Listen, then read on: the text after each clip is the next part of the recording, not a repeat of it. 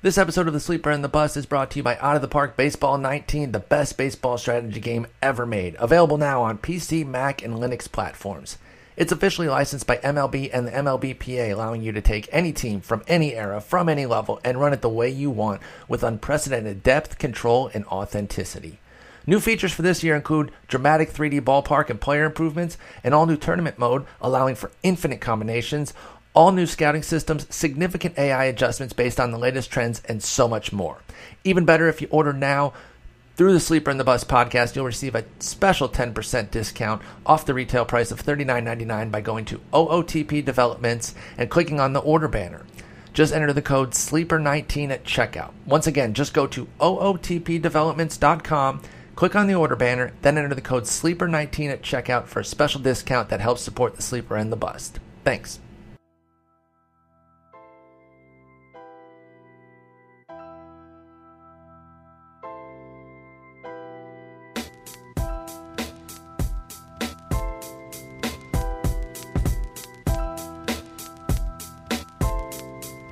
Welcome to episode 603 of The Sleeper and the Bust. I am Justin Mason, joined by Jason Collette. Jason, how you doing? Not bad. A year older, and I survived the birthday weekend, so it was not too shabby. Happy birthday! Thank you. Yeah, I get to share my birthday with Mike Petriello and Jonah Carey and Seth Trackman. So I'm like, as far as the baseball realm, I'm like way down there. It's like, oh hey, I got a birthday. Oh yeah, these other two dudes are out there too. So yeah, but it's when I have a cousin who also has my birthday, and then another UCF friend. So it seems like a very popular day. But I have a travel story. Oh, I was gonna say, I was like, I don't share a birthday with anybody except for my twin brother. So who's not nearly as interesting as I am. But yes, travel story. Travel story. So I tried a budget airline for the first time, and so I wanted to go. So I was supposed to go to Phoenix this week, and a trip got canceled at the last minute, so I didn't have to go to Phoenix. So then that freed me up to go to Orlando for the UCF game against Florida Atlantic on Friday night, because I love night football games down there. They're awesome. The crowd was sold out. It looked amazing, and they won by 21 points, thanks to a late garbage touchdown that made it a 21-point game instead of 28. But I digress. It's a 7.5-hour drive if I'm pushing it from Charlotte to Orlando. So I'm looking around, and lo and behold, Spirit Airlines has a round trip ticket for $104 going out of Greensboro, which is about an hour 40 from my house. So I'm like, you know what? I'm doing this. I've never flown them. I haven't heard great things, but they're new to the market. I check out their flight schedules. Everything's on time. The whole week, every single flight since they came to the market has left on time. I'm like, all right, doable. Even if they're half an hour late, it still gets me in Orlando at 5 o'clock. I'm good. So Friday, I get the half day done, and then I'm taking a phone call in the car, and I'm driving out to Greensboro. Get stuck in some traffic, and then I get this email alert while I'm in dead standstill traffic on I-85, which, dead standstill traffic in the middle of the day on a national interstate still pisses me off. That my flight is now 4.5 hours delayed, and I'm not going to arrive until 9:30 p.m. And I'm like, yeah, that's going to put me there about the fourth quarter. That's not good. So I find that exit, get off, and I'm looking everywhere for flights. And I can't find anything out of Raleigh or Greensboro that's reasonable, right?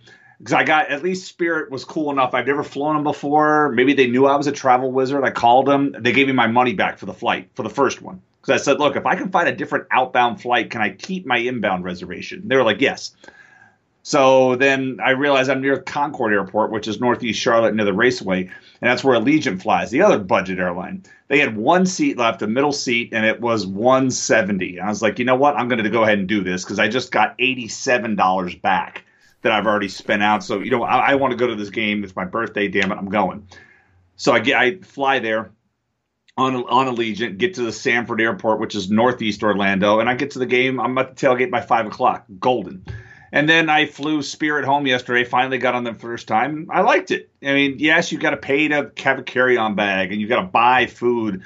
But I had the exit row to myself. I spent $18 or $20 for an exit row seat. I had nobody else in there. So I sat sideways, made sure my feet stayed on the ground. I don't want to be on passenger shaming, but I sat sideways. My feet were on the seat, and I took a nap. And I slept in that plane because I tailgated really hard on Friday, and I had fun at the game, and I was not feeling good yesterday. So, but then my lovely wife had to come pick me up from the Greensboro area. I took a Lyft to about Lexington and had some great barbecue while I was waiting, and then she picked me up and brought me home. So that's how the travel. I tried the budget airlines. They both worked out. It wasn't convenient, but it worked. And now that Spirit's flying into both Asheville and Greensboro, I may have to exercise them a little more often when I have these whims to go to games, especially if they're $52 round trips to Orlando. Yeah, I'm gonna have you do all my travel booking. Like when I come out to Outdoors in March, I'm gonna have you do my itinerary for me because I seem to make all the easy mistakes. Like I would never have thought to actually look up previous flights to see if they were on time or late or anything like that. So. I never like flying anywhere on game day. I don't ever like flying anywhere. Same thing about draft day. Like I always go to Tout Wars a day early. Always schedule it because I don't want to have even if I'm the afternoon draft, there's not a chance you would have me flying up at the day of draft. I'm just paranoid like that. But so I couldn't leave. My birthday was the 20th. I didn't want to leave on Thursday and be away from the family. So I'm flying out the 21st. This is a cheap direct flight, but so I've got some. This was the first time that I've flown out on a game day because of hearing previous horror stories. And thankfully, I was able to find a way around that horror story because at the time I got that notification, there was no way I could have driven it. Driving would have had me there at 8 o'clock. And I'm like, I would have just turned around and gone home. Well, I hate flying, so it's something that's funny that, I've flown a ton in my life. My mom worked for the airlines. I was in the Army and jumped out of planes and helicopters. And then I got sober a long time ago and all of a sudden developed this fear of flying. So I can't stand flying, even though I've probably been on hundreds upon hundreds of flights. So a good friend of mine from high school, he was a paratrooper. And so he and I, one of our other best friends was getting married in New Jersey. And at the time we were living in Orlando. And so we were flying to Newark, and we had a US Air, I think, because we stopped here in Charlotte of all places, and we connected in Charlotte. Our flight from Orlando to Charlotte was bad. I mean, he and I were sitting next to each other in the plane, and he's like, dude, I had worse flights. I'd never had a flight this bad in the Army, and I was shot down twice. We went straight. I mean, we had like a 6 a.m. flight. We got to the bar, and our buddy calls us. Hey, did you make your connection? Yep. What you doing? Drinking? He's like, it's 7:30. We're like, so you weren't on the flight we were on. But when a paratrooper tells you this commercial flight was the worst thing he's ever been on, that scares you. Yeah, I don't know what it is. It's just it totally freaks me out. All right, baseball. I'm sure everybody still listening is going, oh my God, enough of this already. What, you don't think they like 7 minutes of travel stories? All right, so let's talk about some baseball. When I talked to Paul last week, we talked about guys who we thought had some crazy ADPs or at least some shocking ADPs in the too early mocks. And so I wanted to talk about some more guys that have large splits between their high pick and their low pick in the too early mocks. So these are guys that obviously coming in or leaving this season and going into next season are polarizing within the industry. So let's start with a guy who had the largest gap between his highest pick and his lowest pick, and that's Billy Hamilton. He went as early as the 80th pick overall and as late as the 170th pick overall. So where are you at on Billy Hamilton as we leave 2018 and start looking into 2019? Hey, can I ask where these ADPs are coming from too? They're all from my too early mock drafts. All right, just the 2 drafts. All right, I just want to make sure there wasn't more than that. There's 9 drafts. Okay. All right, so I'll share the doc with you real quick. Thanks. In our there's chat. no way. All right, there's no way I can't see taking Hamilton that high. I mean, when we look at stolen bases, I tweeted something out this morning. When you look at stolen bases this decade and the number of guys that are stealing 20-plus bases, it's just not happening as much anymore. When we look back at 2011, there were 50 guys that stole that many bases in that season. So here are the year-by-year numbers. players with 20 or more steals. Doesn't matter how many at bats, right? Just zero PA qualified. So we have 2011 50, 2012 48, 2013 was that first year we saw that big drop, the 40. Then 2014 we had 39, 2015 30, 2016 28, last year 29, this year 27. There have only been 2 guys that have been on that list in each one of those years. That's D. Gordon and Rajai Davis. Jose Altuve needs 3 more to get there. Gerard Dyson needs 4 more, and Jacoby Ellsbury needs 20 more to get there. And that's where that's at. So there's some consistency into that point where, if you're looking for steals, Rajai Davis every year feels like he's just underdrafted because he doesn't play, but he gets you steals. And if you're drafting Billy Hamilton at this point, that's kind of why you have him, is for steals, because there's nothing else there. And that's kind of where I am with him. I would be towards that low end on him, because there are safer steals. There's only 30 guys stealing 20 plus bags. Give me the ones that do other things than just run. If you're going to give me somebody who just run, give me somebody who doesn't really hurt me by playing a ton and not doing a ton. I would rather have a part-time Dyson that's going to steal me 20, 25 bags than a full-time Hamilton that's stealing me 30 and just dragging down batting average. Yeah, he's only gone in apparently in 2 of the drafts so far. So he's gone 80th in League 5 and 170th in League 1. And for context, that means he's going to probably go towards the later end of that ADP in most of the drafts. League 3 and League 2 are both past pick 150. League 3 is actually past pick 182, it appears. League 4 is past 130. League 6 past 150. So it looks like the 80 is going to be the outlier, and we're going to be looking at him as a guy who's going outside of the top 150. For all for clarity and full disclosure, I took him 80th. And I definitely regret that. For shame. That pick. I was thinking, man, I'm getting a 4-round discount on a guy who has the chance to steal 50, 60 bases. Did you own him this year? Did you own him? Because I did. I did, and part of the issue was I really pushed. Part of my issues this year was I really pushed speed up, and it really paid for it, because I paired a lot of Billy Hamilton shares with a lot of D. Gordon shares, and didn't get anything that I was looking for. Because D. Gordon didn't hit 300 like he was supposed to. He didn't steal a ton of bases, though. I mean, he stole a fair amount, especially considering he missed time. But Hamilton really hurt me. Really, both of those guys kind of killed me in the average department, because one was supposed to offset the other, and when that didn't happen, it left me in a world of hurt. So obviously, I need to readjust my thinking in terms of where I'm willing to take Billy Hamilton, because it appears he is going to likely go outside of the top 150 coming into draft season next year, which I think is a steal. I mean, I my thing is I paired in the Invitational, I paired Aaron Judge and Billy Hamilton together. That was my back-to-back draft picks. I think it was the 3rd and 4th round, 4th and 5th round. I know they were both of them in my top 5. Yeah, and I mean, I don't know if it was back-to-back. I forgot exactly my results, but then I ended up trading Hamilton to Sammy, I think. Yeah, and I forgot who I got him for. Maybe it was Familia at that point. That's the thing that kills me in that league, because my pitching's been incredible. It's my offense that has sucked. And Billy Hamilton, you're part of the problem. But when I was looking at my the standings the other day, or perhaps I'm confusing. When I look at the pitching standings, unless I was confusing.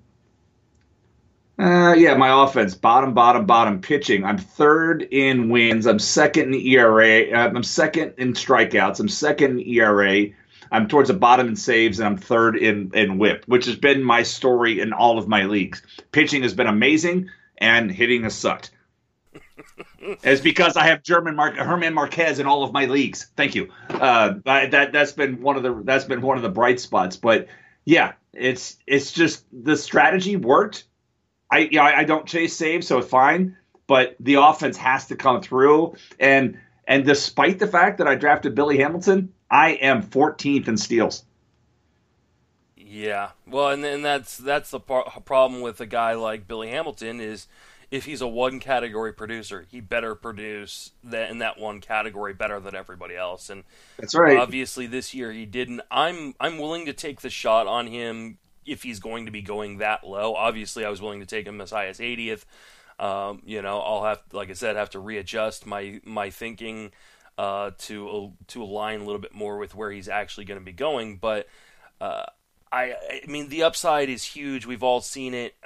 We've seen him go, as high as, the third round in previous drafts because of the upside so huge.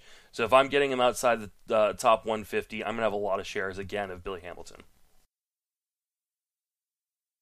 Works for, okay. Let's talk about Eduardo Rodriguez, another guy who huge split within these mocks. He was gone as early as the 93rd pick and as late as the 182nd pick. Where are you at on Eduardo Rodriguez? It's health. That's all it comes down. The skills are there. I mean, he's a guy that I really liked in the preseason. I said he was going to out-earn Porcello and Pomeranz, and he's done that with Pomeranz. I think it's neck and neck with Porcello at this point. Porcello just has so many wins. Yeah, and Rodriguez missed time again this year, and that's what it's come down to. He just can't stay on the bump. The skills have been fine. We see the year after year growth. It's one of the reasons.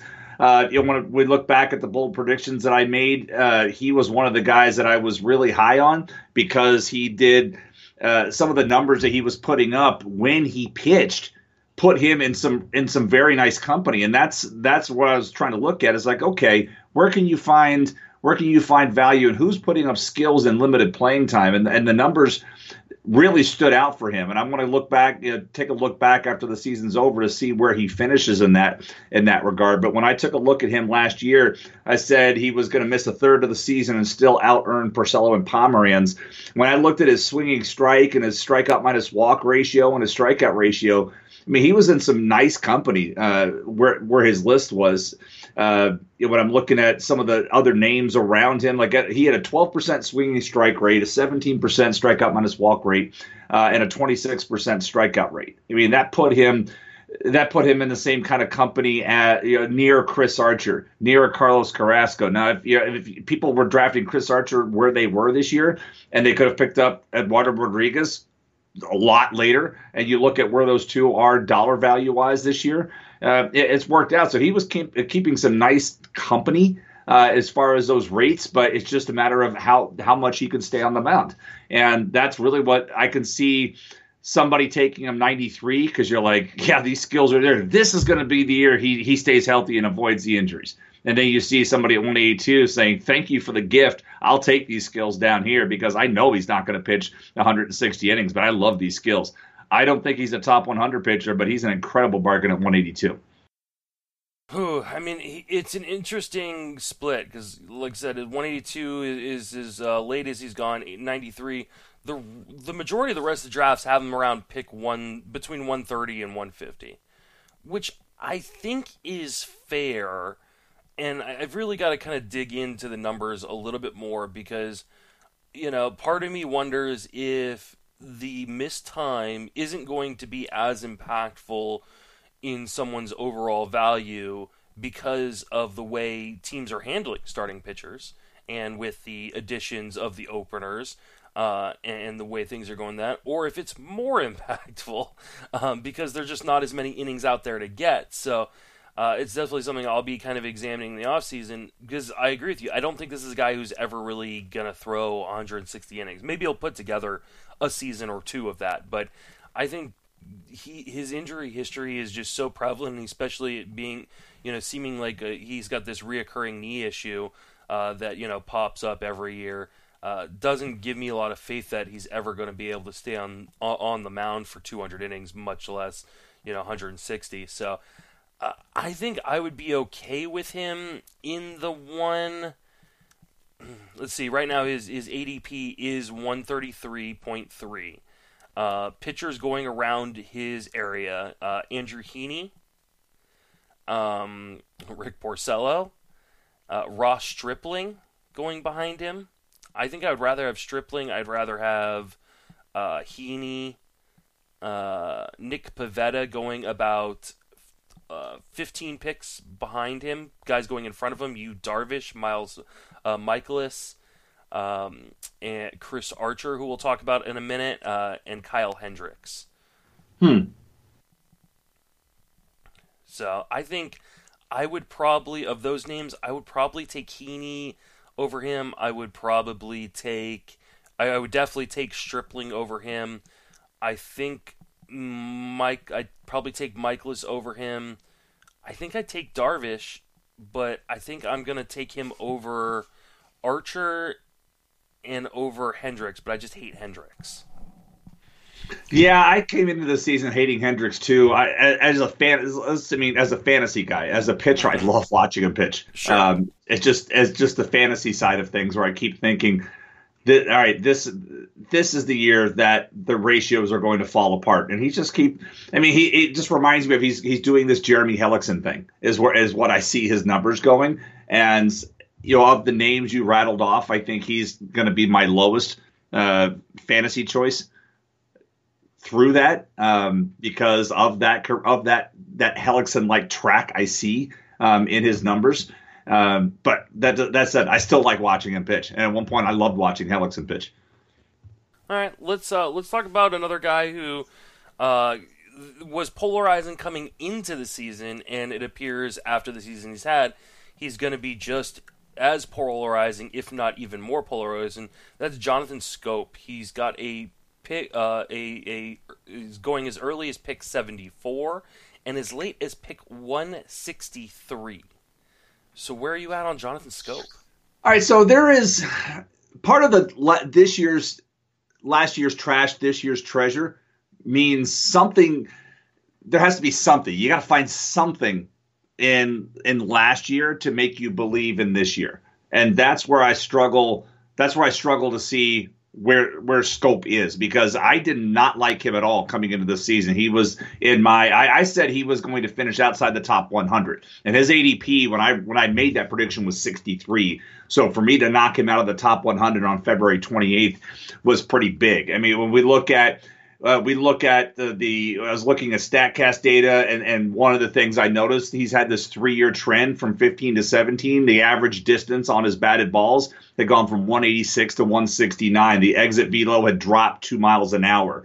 The expected weighted on base average was 40 points over his actual last year. And so I saw a lot of warning signs of it, like, you know what, no. And he had really dropped off. His weighted on base average had really plummeted in the second half of the season. And it's pretty much stayed there. I mean, the hard contact, for the most part, has not been present this year. And that's where it comes down. You can't blame anything else. He's played in 2 of the best ballparks for power, and he's just not doing it to the rate where you can justify, okay, he is a top 75 player, and I'm going to take him there. I personally don't see anything that justifies him in the top 100. Yeah, I don't either. I think if you look at his ADP, it's currently 125, which, it almost feels like an auto draft. And there were some auto drafts. He was auto drafted at 155, and he's been taken in, it looks like, 5 of the 9 drafts, and the other ones he hasn't have gotten to pick 160, gotten to pick 140, gotten to pick 150, in 3 of those 4 drafts, and the other one has just kind of started. So it looks like his ADP is actually going to be dropping kind of below that 140, 150 mark, and I think that for me is enough to take a gamble on him, but it's really dependent on what my team looks like, because the biggest part about him, the power, I think, will be good enough. I think he's a 20 to 25 home run bat no matter what park he's in. My question is, does he hit for average? Because he hit 293 last year, 298 the year before, 293, 267, and then 279 in the last 3 seasons.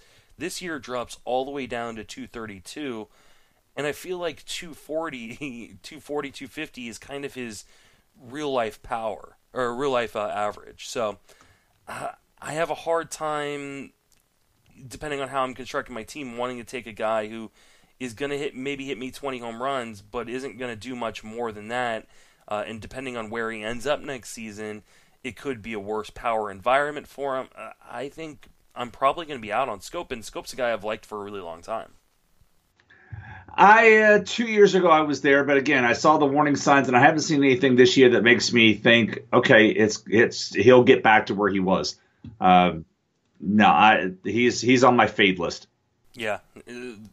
One of the things that really worries me is the amount of swinging miss outside the zone that he's had this year. Always. It's but I mean, it's gone up too. I mean, his swing percentage has gone up from 37%, which wasn't good to begin with, to 43% this year. He's like the John Starks of baseball. You know, John Starks, it was infamous for the 2 of 19. You just keep shooting until you hit him. And with Schoop, it's like, I'm just going to keep swinging until I hit him. And that's just what I've seen this year. I mean, he'll still punish a mistake. I mean, you don't run into 21 home runs accidentally, but that's it. And 21 home runs on a 220 batting average, isn't that difficult to find? 232, sorry. Isn't that difficult to find these days? Yeah, I mean, even if he hit 250 with 20 home runs, that's not as special as it may have been 3 or 4 years ago.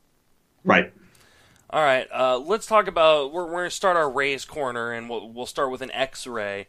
And that's Chris Archer, the aforementioned Chris Archer, who's gone as early as pick 74 and as late as pick 156. So obviously, I think you're going to be a little negative on Mr. Archer. So tell me where you would kind of think about taking him. I'm not negative on the guy. I mean, he got me Austin Meadows and Tyler Glasnow and Shane Baz. I'm happy that trade happened. That said, I don't get this. I mean, I thought getting out of the AL East because of the overexposure would help things, and he hasn't been that much better with Pirates. And looking at it, I mean, Pittsburgh is going to change a pitcher. And one of the things, I mean, he's throwing a sinker now more than he ever did. He just basically didn't throw the pitch with Tampa Bay, and now he is because he's a Pittsburgh Pirate, and that's what they have to do. And the sliders looked a little better off it, but his fastball, when he has to pitch with it, is not a great pitch. I mean, I'm curious to see how long they're going to stick with this, because we saw with Glasnow when he came to Tampa Bay, once they started letting him working up and down in the zone, he got better than he looked with Pittsburgh. And now with the Pirates, Archer is throwing the sinker more, and the changeup has gone away. The thing with Archer that has to change, and I saw it early, but I haven't noticed it of late, is his willingness to pitch inside. That to me was ultimately his downfall with Tampa Bay here recently as the struggles went down, is everybody knew he wasn't going to throw inside. If you're a lefty, he's going to try to backdoor the slider and make the fastball run away from you and try to get it off the end of your bat. And then if you were a righty, it was going to be sliders low and away, and it was going to be fastball up and down on the outer half of the plate. We've seen multiple years now of him not pitching to his full abilities, and I haven't seen anything to make me want to draft him in the top 100 this year. Yeah, I'm going to be much closer to the bottom part of that ADP or of those picks. His current ADP right now 126, and that to me seems insanely high for a guy that has really struggled for a number of years and not put up near the value of what his name value apparently is. And I think that's largely what this is people are looking at his name value and going, okay, it's still Chris Archer, and now he's in Pittsburgh with the pitching coaches there and in PNC Park. And he's been okay in PNC Park, but he's been absolutely atrocious on the road in the National League. And, since coming over to the Pirates in that trade, he has a 4.86 ERA. He is striking out more than one inning, but he's giving up a homer and a half per 9. It's not been good, like you said. It's just the fastball is not. The fastball's got negative value. So does the changeup. It doesn't appear to be good I mean, 2 rounds later, you could have your choice of Stripling or Gossman. I'm taking both easily. 3 rounds later, you could pick up Glasnow. You could pick up Lance McCullers if you think the arm is good. You can, if you still are an Alex Wood believer, you can grab him there. I'm just looking at the data that you have here. Those are some of the names you could pick up rounds later, 2 to 3 rounds after Zach where he's going. 40 picks later. Yeah. Or even Dallas Keuchel, 30 picks later. J Happ, 40 picks later. Yeah, I think people are, and don't get me wrong, I mean, I like Archer as a person and as a personality, and I hope he does figure it out, because I think he's good for the game in general, but absolutely, at some point you have to actually look at the value you're getting from him and realize people are still overpaying for him. If we see he's somebody that you want to watch in spring training, video-wise, not statistically, to see how he's pitching. If you see some, oh, wow, he's going to use the inner third of the plate, look for something different, because at this point of his career, the pitch mixture is not going to change. It's still going to be fastball, slider, and a show-me changeup.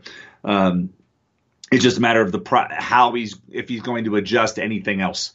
Because if he's not, we're just going to keep going down this. This is an SP3 at this point. Yeah, and I don't low know, SP3. I wouldn't even feel comfortable with him as my third starting pitcher. I just don't, unless I see a massive change somewhere. Let's talk about another Rays guy, and this guy's currently on the Rays, but it appears you don't think he may be super long. Mallex Smith going as high as pick 75 and as low as pick 154. What are your thoughts on Mallex Smith? So I have a few thoughts. I've been impressed with his improvement at the plate here in the second half of the season. He has stopped trying to do more with pitches than his body is capable of doing. Early on in the season, you could get him out with high fastballs because he thought he could chop them out and hit them out of the park. Now he's been using all fields very well and not swinging from his shoes all the time. But he sucks in the field. I mean, if you looked at the meltdown the other night in the ninth inning, Kendrys Morales hit a fly ball that Mallex should have easily caught, and he took a bad route to it and let it drop. You're the center fielder. You're supposed to take charge when you're running towards the ball, and he let an outfielder that was backpedaling, that was running back to a spot, take charge. He's got it. And on the base pass, there have been times where he tries to steal third base with a lefty up at the plate and 2 outs. You're like, what are you doing? That there's no baseball IQ in that play. But I think it's getting crowded on the 40-man roster, because you look at in the outfield, you got Tommy Pham, who, by the way, has been amazing since Cardinals gave him up for nothing.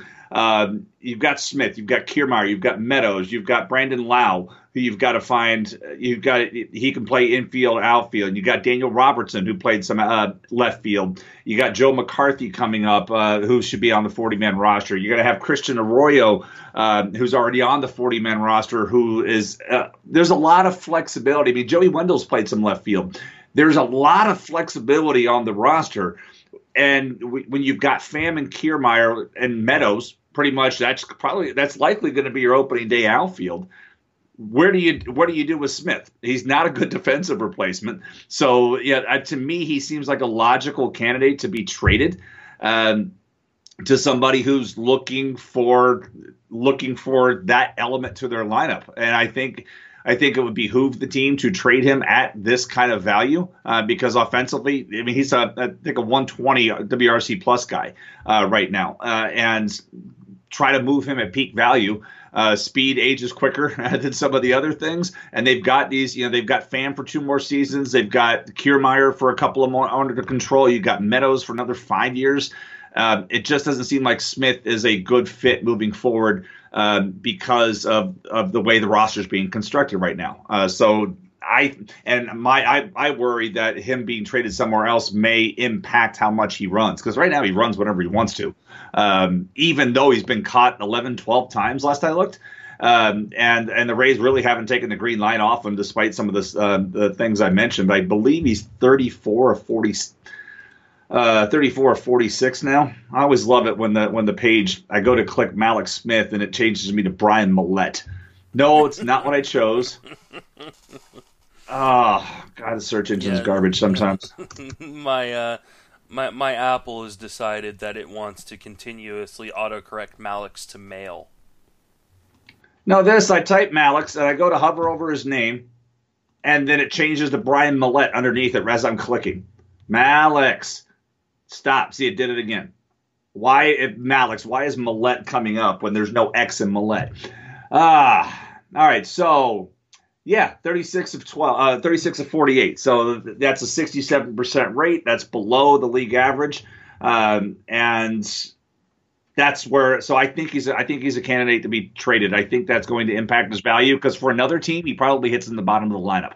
This one, he's hitting high in the lineup. He has been better in terms of his stolen base efficiency in the second half. Since August 1st, he's only been caught 4 times in 22 attempts.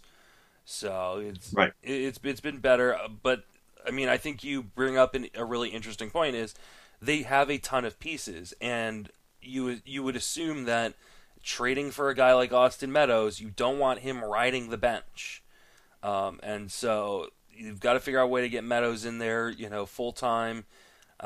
You've got a ton of other guys on this team that need to find at bats, and right now, obviously with September call ups and the rosters expanding, you can have as many guys on your roster as you want. But when we get back to a 25 man at the beginning of next season, they may have to move him. And if he does get moved, like you said, there's a real chance he's going to be on a team that's not going to let him run nearly as much. So it's definitely or he hits down in the lineup. I don't think I'm not convinced he's a leadoff hitter. I mean, he's got to hit 1 or he's got to hit lower in the lineup. That's it. And I don't see enough of the plate discipline, despite, whatever on the 9% walk rate. I don't see enough of the plate discipline when I watch him play to say, yep, that's an everyday leadoff hitter to me. He is for this club, but I don't know if he's that for another club.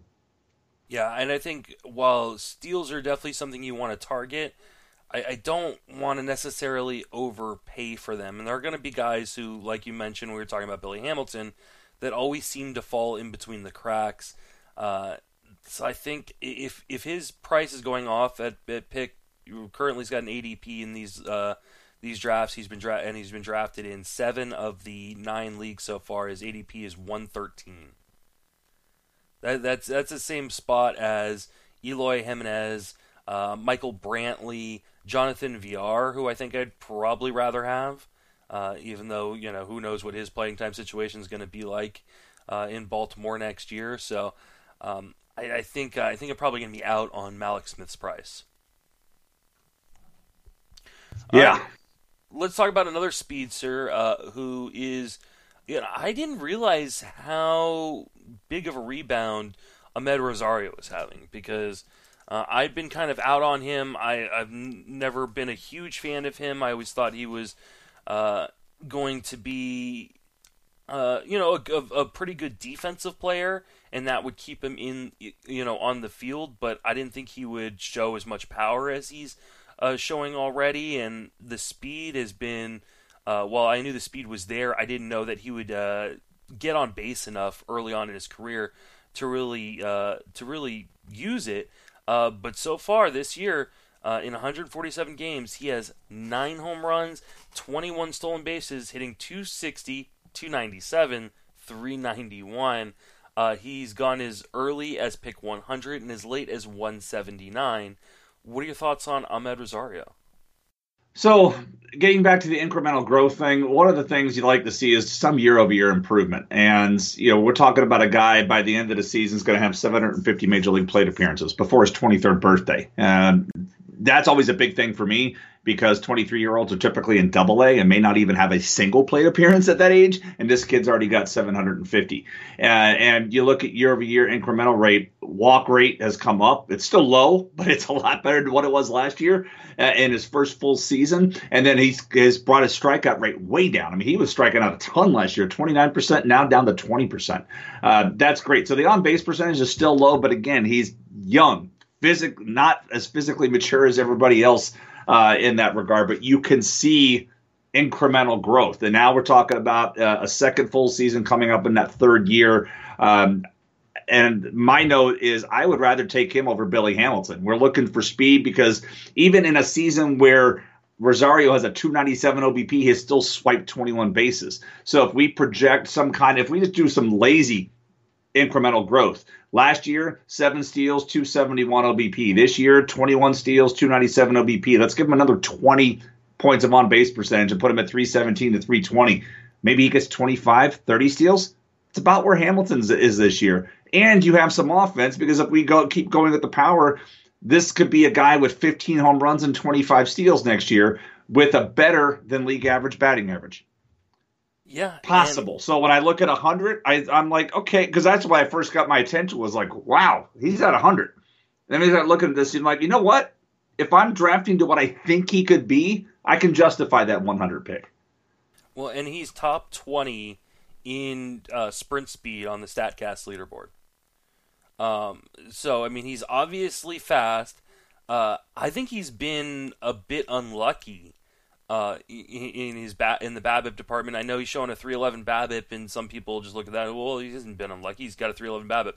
A guy with his speed should have a higher BABIP, and he had higher BABIPs throughout the minor leagues. In AAA, he had a 377 BABIP. That's Las Vegas, though. Yeah, but in AA, he had a 433. Single A, he had 345. This is a guy who probably should have a 330 BABIP, and that's what he had last year. You add that to the improvements in the plate approach, though, I mean, they're minor improvements, but anything considering what he was putting up in the Major League sample last year is an improvement, and a huge improvement in his contact rate. There's no reason this guy can't be Jose Peraza-esque.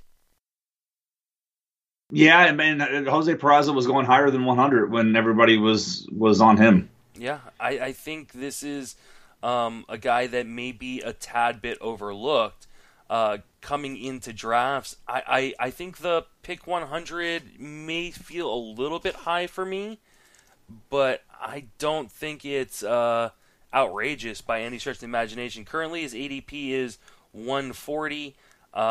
So that 100 is kind of seeming like a little bit of an outlier because he, in 1, 2, 3 of the 7 drafts he's gone after pick 150. So I think he'll probably settle in around that 140, 150 range, and I think that's a pretty nice value for a guy like Rosario. I agree. And I even said earlier on Twitter that I didn't think I'd have any shares of him next year just because I thought he'd be going higher, but the more I dig into him, the more I think he's a cheap option that can get you those stolen bases. I mean, 21 stolen bases this year in just under 600 plate appearances. I don't see any reason why he couldn't bump that up a little bit, and we're looking at a guy who's hitting you 10 home runs and 25 to 30 stolen bases next season. If he can maintain that 260 average, I think that's a pretty good player, especially at shortstop. Yeah, it's a safer option than your Billy Hamilton pick earlier. Yeah, for sure. And one of the things I like about him too is, it's the whole Matt Chapman thing that I talked about in the preseason. Is his defense is good enough; it's going to keep him on the field. Yes. So even if he struggles, he'll still be getting virtually everyday plate appearances.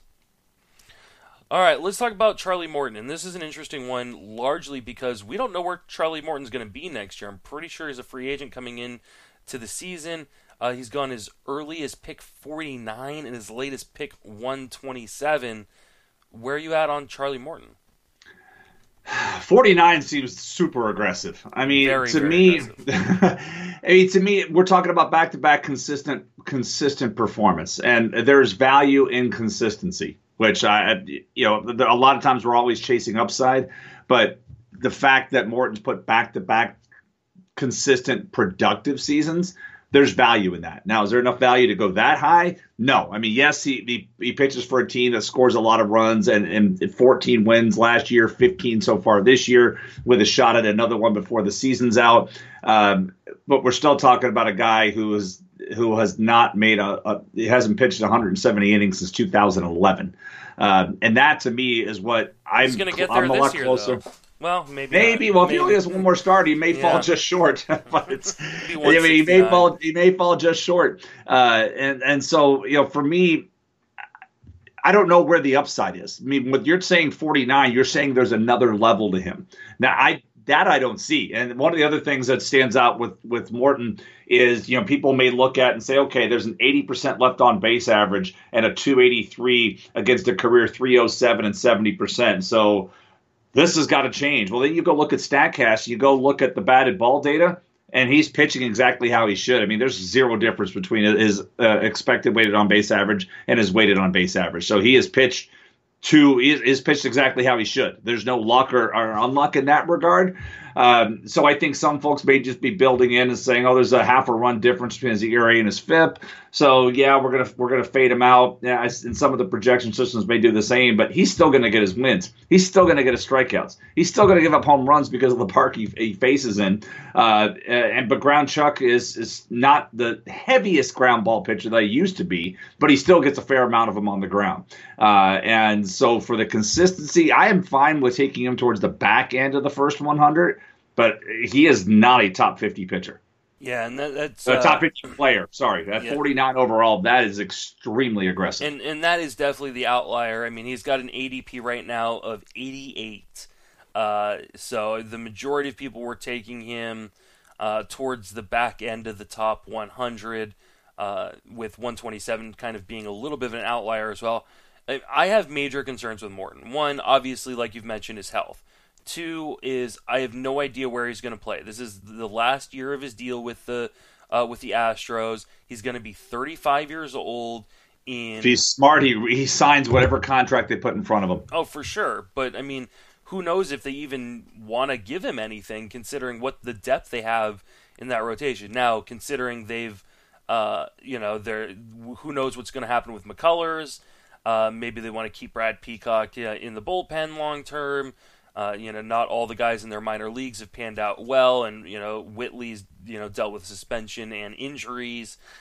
So maybe they do decide we'll give the 35-year-old a 1-year deal and to come back and try to win a third World Series in a row. But even if he ends back in Houston, there's still a lot of questions in terms of his health, his age, and the guys going around him. I mean, we're talking about an ADP of pick 88. He's going virtually at the exact same spot as Jameson Taillon. He's going ahead of Jose Berrios. So can we look at the starting pitchers that are free agents this year? I've got it. Corbin. Yeah, I've got a list here. Okay. We've got Bumgarner if the Giants don't exercise the option. They're exercising that option. Buchholz, Cahill, Carrasco if the Indians don't, which they are. Corbin, Estrada, Eovaldi, Jaime Garcia, Gio Gonzalez, Cole Hamels, Jay Happ. Jay Happ's 36 years old already. Matt Harvey at 30, Holland at 32, Keuchel at 31. Yeah, he could get paid. I mean, when we talk about older pitchers, but a lot of these dudes are. What did Rich Hill just get? Didn't Rich Hill just get like a 448, right? Yeah, something like that. Or 342. It was. I think 335. I want to say. I'm looking up right now. 348. Jesus Christ. There we go. Yeah. So there's a lot. For a guy who was 37 at the time. Yeah, starting pitchers get paid, and even in this class, I just don't know. I mean, he'd probably Morton could get same kind of deal, which is better than the 214 he's just coming off of. And the Astros aren't going to give him that, so he's going to probably more than likely be on another team. Injury risk with him, age risk with him. The skills are great, but ultimately, go sign him, Oakland. You got the money. Do it. They're not going to do that either. Well, maybe. Everybody else in their staff is hurt. Why not? All right, let's move on to a podcast favorite, but not necessarily because of you or me, but because the other guy who's on this podcast. That's Luis Castillo, and he is in some of these drafts. There's no discount whatsoever for the atrocious start to the season. And then there is a big discount in other leagues. He's gone as early as pick 89 and as late as pick 163. Where are you at on Luis Castillo? He still pitches for Cincinnati, though. I mean, yes, he's been great. I looked at, since just after Father's Day when he stopped giving out all the home runs that he was giving up. 2.93 ERA, 105 WHIP, 19% strikeout minus walk rate, which is not great. It's really good, but it's not elite. That's where he's been, and he has 5 wins to show for it. That's, if this was a quality start league, fine. I'm taking him right where everybody else is, but that's where I keep falling back to is he pitches that well, and all he has is 5 wins to show for it. That sucks. July, August, September was 3 months. That's 2 wins a month. That hurts. I can't pay full freight for. I cannot pay the high end 89 for a guy that still pitches for a crappy club. He just gets crushed with a long ball at home. I mean, I hate to say it, but I mean, it's just he's still since August 1st. He's still given up a homer and a half per 9, and I know that like Paul's already said he's gonna dip back in and go for it again, considering what he's done in the second half, and he has looked great. At times, and the fastball has had more life on it, which I think is largely what was missing. So right. There was obviously a mechanical issue. I think he's getting a little bit more downward plane now, and getting a little bit more movement on the fastball. And the scores are kind of bearing that out a little bit. At the same time, I don't think he's ever going to be a super consistent guy. Now, does he need to be necessarily?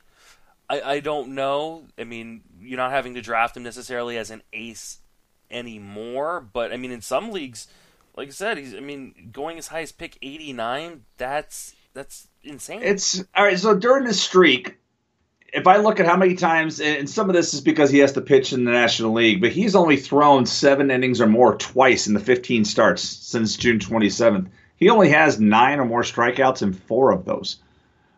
So it's like if you're drafting somebody that you're looking, I think people are trying to draft the pristine version of him. And when you watch him pitch, you're like, okay, sweet. When you watch him go almost shut out the Marlins the other 2 days ago. You're like, okay, yeah, that was good. Or you watch him just mow through the Cardinals as he did on September 1st.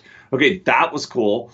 Or shut down the Dodgers. I mean, he's pitching really well in September for the most part. But, for this ADP, he still pitches for a third division ball club, let alone a second division. I mean, the Reds just aren't good. And this is really, really where it hurts him. And I just can't do it. I can't draft him in the top 100. Well, he's not quite going to the top 100 in terms of his ADP. He's 119. It's still pretty high. All right, but looking behind him? Would you rather have him or Tanaka? Push. Would you rather have him or Michaelis? Michaelis. Him or Newcomb? Him. Let's see. I'm agreeing with you on all of these so far. Him or Stripling? It comes back down and Stripling, and then it comes down to Rodriguez is sitting there 20 picks later. That's kind of where I am with that. I need upside, and Castillo, he's going to be limited by where he pitches, by who he pitches for, and where he pitches half the time. Well, how about another guy who's limited by who he pitches for and where he pitches? Him or John Gray? Castillo. Okay, I think I would lean Gray there. So, all right, let's move on. Talk about a guy who I actually really like, but the early pick on his ADP makes me a little bit skeptical of whether or not I'm going to get a lot of shares of Jameson Taillon. He's gone his earliest pick 52, as late as pick 123. Where are you at on Taillon? Not pick 52. That's wow. That's bold. Getting back to my other theory, the incremental growth is what you want to see, and we've seen it from the walk rate came down. It wasn't allowing. Part of the problem in 17 was walking extra guys and giving up the 3-run homer instead of the 2-run homer, or the 2-run homer instead of the solo shot. those types of things happen. So we've seen the incremental growth around all the variety of health problems that he's had. So I like him. But I don't like him here. Where's he in regards to Castillo? Because I would also take Taillon over Castillo. He is going about 40 picks on average above, or about 30 picks on average above Castillo. So I'm clearly not alone. Yeah, his ADP is 87.8 right now. So he's largely gone just outside or right inside of the top 90. Yeah, so I see Morton, I see Barrios, I see Fultonevich, I see Quintana. I think that's the right spot for him. I don't see. I'm looking behind saying, who would I rather have? I think him and Barrios for me are kind of a toss-up. Yeah, I see a 2-round difference between his ADP and Marquez's. And the way Marquez is closing the season, I'm surprised there's that much of a gap. And that Marquez is not in the top one. I mean, he is just blowing through guys here in the second half. I was actually surprised with how high Marquez's ADP is, considering he's a Coors pitcher. And I mean, he's looked great, and you were on him before the start of the season, I believe, and I was a convert early in the season, largely because of your love for him and then going and watching him. And he's kind of put it all together, but there is still Coors, and I think that will scare people away. Like, I wouldn't be surprised if by the time we get to draft season, if Marquez is going outside the top 150. I'll be buying up every single share I can. I will be too. If that's my favorite thing. I love comments. I don't always read comments, but I love so I wrote an article at RotoWire on August 17th that talked about Marquez, being somebody you could draft in a 12-team mix.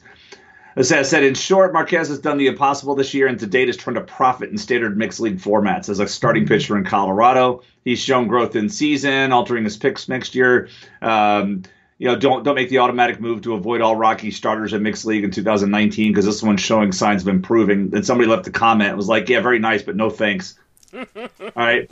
And this was so I'm really hoping this guy wasn't in this guy or gal was not in in a home stretch league, because since that article has run, I just want to get the exact numbers so I can really highlight the awesomeness. Come on, player page. Let's see. Go back a date. Let's come to here. Since that article is run, German Marquez has made 7 starts, 3 wins, 11.8 strikeout rate with a 2.22 ERA. And oh, by the way, 3 of those starts have come at home. Yeah, I love things like that. If you really want to enjoy that, go do a chat over on Fangraphs, because. And he struck out 11 or more in 4 of those 7 outings. Yeah. I mean, it's that kind of thing. Is just like you got to try to find in-season value where you're trying to do things towards the end, and this guy has just been killing it. I mean, 13, 11, 11. Then he had that 4 strikeout against the Giants, and 11 again on Friday night against Arizona. Well, and he struck out 11 against Arizona in both outings. You faced him on the 10th and the 21st, almost identical line scores. So let's talk about the last guy. That's Joey Gallo. Gallo is again another polarizing guy. Kind of fits into what I like to do in terms of strategies, in terms of kind of punting batting average or at least devaluing it. He's gone as early as 58th overall and as late as 129. Where are you at on Joey Gallo? All right, so maybe like the Billy Hamilton version of power. So if I look through, I looked through and said, okay, show me all the guys this season that have at least 30 homers, at least 80 runs driven in, at least 80 runs scored. There are 15 such players, of which Gallo is in there. Gallo's batting average is 35 points lower than anybody else in that group. Somebody's at 245 and he's at 210 as the season started. 245, Bryce Harper. So he's 35 points below everybody else in that system. And then I look at earned dollar values this year, and Gallo is at $18. He's $4 below anybody else in that group.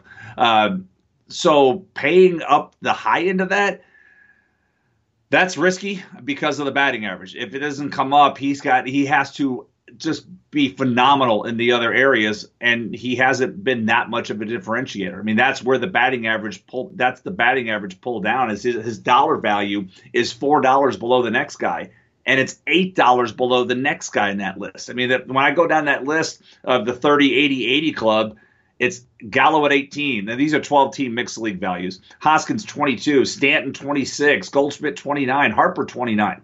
That's where 35 points of batting average makes a huge difference. Harper is still worth $9 more than Gallo. Well, but Harper's also going in the first round. Right, but that's the other part about Gallo is, yeah, I don't feel like I have to. He'll come the cheapest of all these guys, but paying a top 60, top 75, that's paying a heavy tax. Would you be okay paying his current ADP right now? He's gone in 8 of the 9 drafts. Is 96.4. You okay paying just? I think he's a top 100 player. Yes, so, okay, I am fine with that. I am not fine. I'm like towards the back end, like 90, around 90. Yes, but when I saw 50, I was like, wow. But I would take him in like 85 to 100 range. And I think I just would because too, he's the cheapest, because all those other guys would be gone. Everybody else, the other 14 guys I named on that list, are all going to be gone. Yeah, and I'm with you on that. I'm pretty sure, I know I took him in one of the leagues that I'm doing the drafting for. I want to say I took him in 89 in League 5. And I'm fine with that. But again, he fits into a guy that, or he fits into my kind of strategy of guys that I tend to go after. And I build my team around guys like that. So you obviously can't afford to take a Joey Gallo if you're not taking some sort of batting average, supplementer somewhere within the draft. So, it's something you got to plan for. But I don't mind necessarily where he's going in terms of his ADP. And obviously in on-base percentage leagues, gets a nice little boost. Even though his walk percentage is down a tad bit this year. I mean, he's good, the cheapest by far. I mean, when we look at, I mentioned the $4 difference. I'm looking at this. Pardon me. Hoskins ADP is 42 on this, and you said Gallo was 89, 90. Yeah. Right. 94. And so everybody else: Stanton, Goldschmidt, Harper, Arenado, Bregman, Davis, Machado, Story, Yelich, Baez, Lindor, Ramirez, Martinez. Every single one of those guys has gone by 50. Now, maybe the guy who took him 58 had a very light lineup and was like, "Oh, dude, I need power." He's clearly the best option at the next tier if you're looking for run producers. Well, there's value there, but it's really at all the batting. I don't think the batting average could get any worse than it currently is. But I think we're looking at 2 consecutive years and 1,000 plate appearances of a guy hitting 210. Yeah, and I mean, I think also part of what may have played into it is first base is ugly. It's really ugly for next season. And so I think we may see guys like Gallo get pushed up maybe a little bit higher than we expect, just because there is going to be a huge drop-off at the position after kind of the top tier, a couple top tiers go. And you don't want to be stuck with the Carlos Santanas of the world. I mean, we're nearly, for him, we're 1,236 plate appearances into a major league career with a 205 batting average and a 38% strikeout rate and a 14% walk. I mean, it's Adam Dunn recreated. Yeah. With not as slow. He's not the lumbering Adam Dunn, but that's Adam Dunn. That's where we are with him. All right. Well, that's going to do it for this episode. Jason, what do you got going on? But one more point, even Adam Dunn hit 245 back when we loved Adam Dunn. He was putting up 40 home run seasons, 266, 247, 234, 264, 236. But back then, 245 wasn't as palatable as it is today. But even 260 in as late as 2010. I mean, even in 2013, his penultimate season, he hit 219 in 2013. But yeah, it's just like you can't at 210. He's got to hit 45 home runs. He's got to drive in 110 to offset the drag on the batting average. He's hitting 40 points below the league average. Yeah, no, I hear you, but it's I think it's something you can deal with as long as you plan for it in draft. Like, you can't draft him and then draft, obviously Billy Hamilton seems like he's going to be going lower, but yeah, you can't draft him and then go draft Billy Hamilton. That won't work. That'll destroy your team, in the batting average department. But if you go and get, I don't know who's a good, if you drafted Jose Altuve, in the second round, then you're coming up in the seventh round or the sixth. Or if you want to punt batting average, just draft Billy Hamilton and Joey Gallo together and be like, going for it. That's like the one thing you don't do, and you because people all the time like, oh, you punt batting average. That mean you're gonna put like Billy Hamilton and Joey Gallo together? No, because then I definitely will be finishing last in batting average. The idea is to devalue it so that way maybe a guy like Gallo hits 245, and it's like all of a sudden my guy, my middling batting average that I was punting actually gets me up in the top, third of it. Yeah. But yeah, people all the time like, well, just draft all the bad batting I'm not trying to take a zero in it. That's true. All right, that's gonna wrap us up. Jason, what do you got going on for this week? Believe it or not, home all week. Whoa! And yeah, no, right? Home all week. Well, that's a nice. So hopefully watching Snell go for win number 21 today, and then win number 22. How insane is that? I mean, like I wish I'd gotten more shares of Snell, and it's been really fun to watch him. But I mean, is he going to win the AL Cy Young? I think he does, much like the way Porcello won it over Verlander. I think he's going to win enough second and third place votes to get it, because I talk about him chasing his 21st and 22nd win. I don't care about wins, but Cy Young voters do. And they proved it with Porcello that one year. I mean, they care about wins. And it's still going to be a number of years until voters shift the way they vote on things based on the advanced metrics. Like, I wouldn't mind losing if he loses to Justin Verlander. I think Verlander's had a great season. When you look at all the different factors, Justin Verlander is just as deserving of the Cy Young this year as he was in 2016. What I don't want to see is Chris Sale winning it, because he pitches for the first place Boston. You look at the strength of schedule that Sale's faced; it's a joke. He hasn't faced a club with a winning percentage since June. Since he beat the Yankees on June 30th, that is the last team he will have faced that came into that game with a winning record.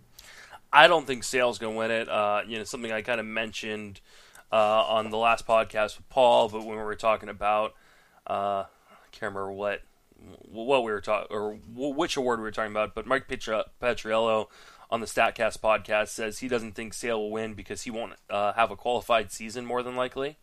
Yeah, he's got to have 162 innings pitched. And he says a lot of the voters sort by the leaderboard when they're making their votes, and they'll forget to put Sale on their ballot because he's not qualified. Or if you go back, like the year that when Verlander didn't win it because two guys didn't even put him in their top five. Oh, that was such a travesty. It's one where they said they talked to different players. Like one of them was the Rays MLB.com writer, and he said he just talked to different guys, and they said this and this, and a lot of it is subjective. Oh, I've talked to some of them on the field. I've talked to some of the guys on the field, and they'll be like, "Hey, what are your thoughts on this?" And they're like, "I'm hearing this from this guys," and I'm like, "Well, as you're considering that, you should go look at this." And this was just 5 years ago. I was like, "You should go take a look at this, or go focus on this as you're thinking about what you want to put down in your ballot." If guys are saying one thing, that's great, but you should also validate and see how the numbers are playing out. Like Sale needs another 8 2/3 innings, and with the Red Sox, I've already clinched everything they need to clinch. Yeah, there's no way he's getting that. Maybe he pitches. I don't know when the last time he pitched, but maybe they get him 4 innings here and 4 innings there, because they want him to try to get the ERA, but he's at 2 right now. He's behind Snell in the ERA title. Depending on Snell, got one more start. He's got one more. Yeah, he just pitched on Friday. He pitched 3 1/3 and did not do well. I mean, he struck out 7, but he's got Baltimore on Wednesday. Even if he's not That's going. It. Yeah, he's not getting there. You know, the only good thing that has come out of Rick Porcello winning that Cy Young is getting to hear Paul complain about it over and over and over again. I don't feel like that will ever get old. It is great. So, all right, Jason, you have a great rest of your weekend, and I will talk to you next Sunday. All right, man. You too. Thanks.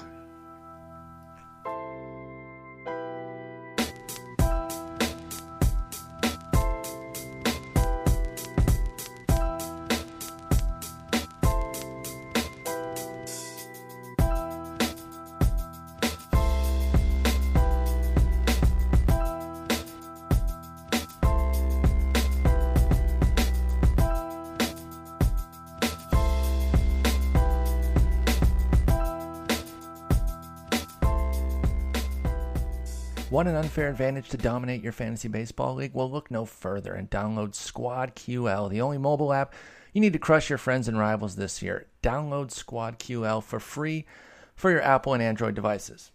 SquadQL recommends the best starting lineup each day based on your starters, bench players, and free agent pool.